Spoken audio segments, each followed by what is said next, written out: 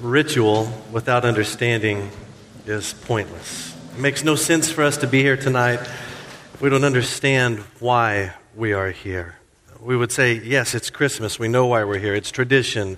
The family brings me or I bring the family, one or the other. But there's a bit more to it than just that. And the Apostle John explains to us the importance of Christ's coming in the first chapter of his gospel.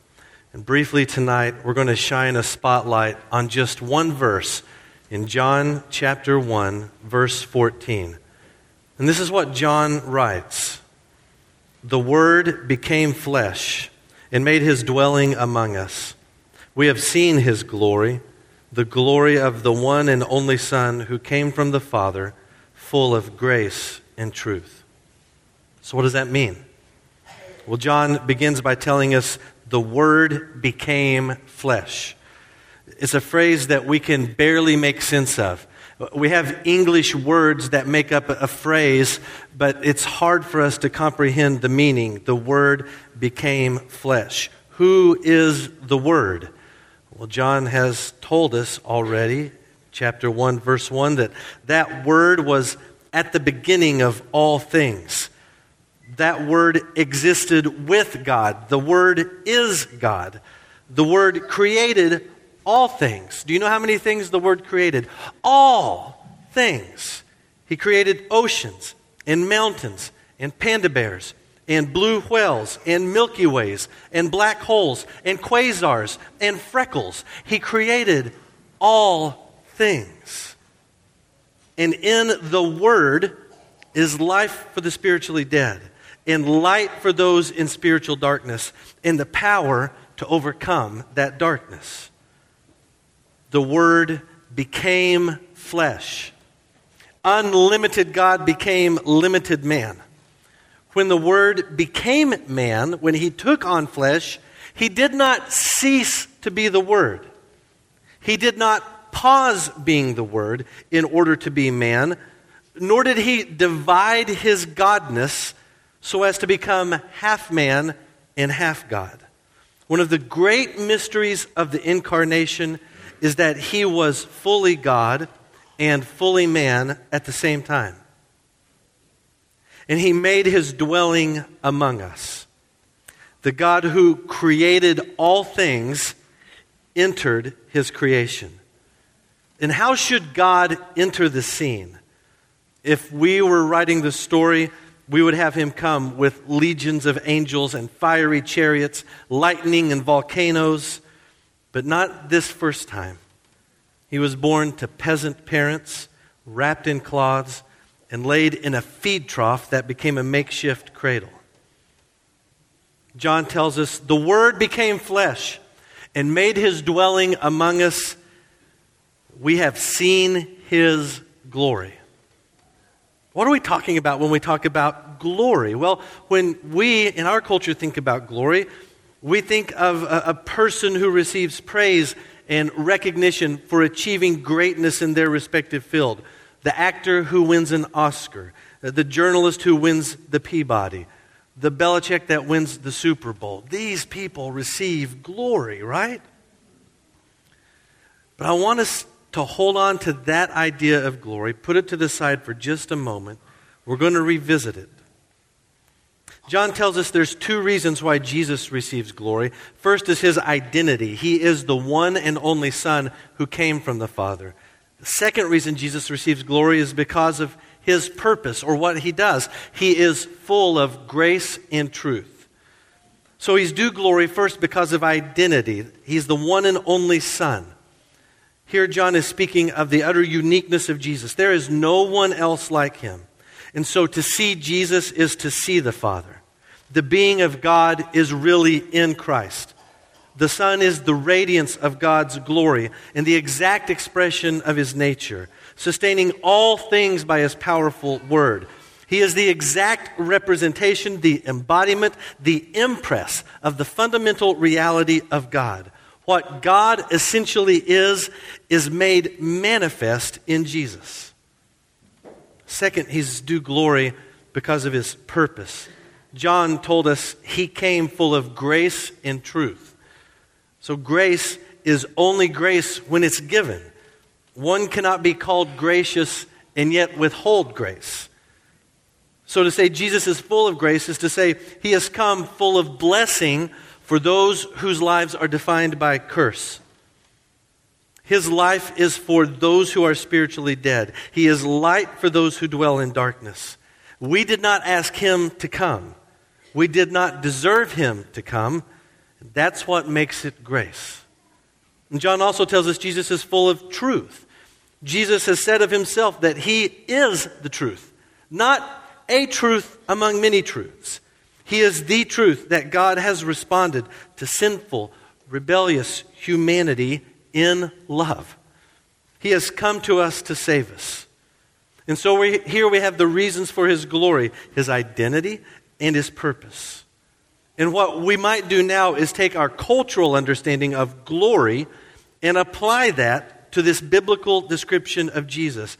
And we would praise him for his greatness and majesty and beauty, but the glory of Jesus is a glory of a different kind. Whereas you and I associate glory with achievement and greatness, Jesus did not ascend to glory. Rather, here in John chapter 1, he descended to glory. The one and only Son from the Father was executed on a Roman cross, hanging mutilated and humiliated in front of his mother. His grace is proven through his self-sacrifice, and his truth is that salvation is found in him. A while back, I read a story about a Catholic priest named Damien de Veuster. He was from Finland, and in 1873, he was sent to Hawaii as a missionary.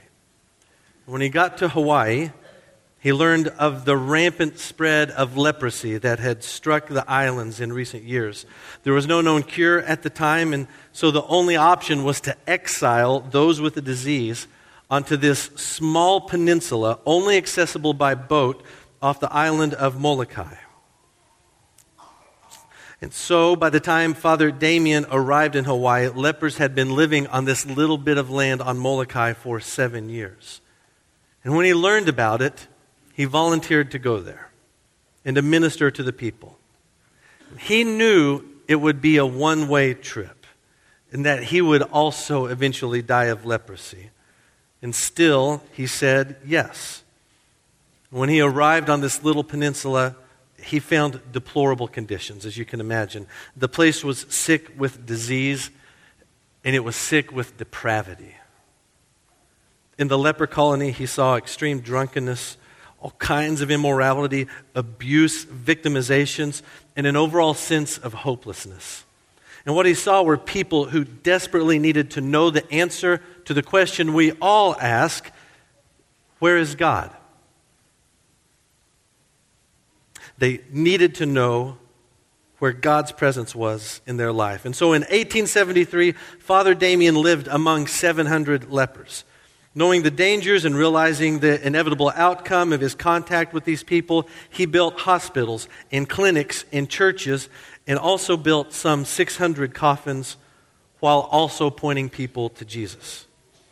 Whenever a church service was held, he would stand up in front of the lepers and he would warmly and lovingly address them as my dear brethren. But then one morning in 1885, at the age of 45, in a calm, clear voice, instead of my dear brethren, he began with my fellow lepers. You see, it was out of love that a humble priest became one of them. It was out of love that he gave those people a gift that would change their lives for all eternity. He shared with them the answer to the ever-present question, where is God? And the only way he could give them the answer was by becoming one of them. Today his statue stands on the grounds of the Hawaii State Capitol. April 15th is his birthday. It's a statewide holiday. The Word, who spoke in the very beginning, came in a body of flesh and bone and muscle and tendon. Christ made his dwelling among us sin-sick people. He stooped and came near, vulnerable, glorious, humble, taking on the very nature of a man. And he has shown us love not merely in word, not merely in affection, but in deed. Greater love has no one than this, than he laid down his life for his friends. And so Jesus in a bed of hay, Jesus on a dusty road, Jesus on a wooden cross, King Jesus walking out of a rock-hewn tomb, we have beheld his glory. You cannot be loved more by God than you are at this very moment. So may you trust him for the grace he has shown us in Jesus. May we say yes to the truth we have heard from Jesus. May we worship the one who has loved us so perfectly and so completely. Would you join me in prayer? To you, the Word who became flesh, we praise your name. For your grace and truth to us, we sing glory. Holy Spirit, help us to take in the magnitude of this truth we celebrate in song and word tonight. And turn our hearts to you, the giver of life, the light who shines in the darkness, the creator of all things, the one who has loved us enough to lay down his life on the cross and take it up again. For all of this we praise you. Jesus Christ, our Lord and Savior. Amen.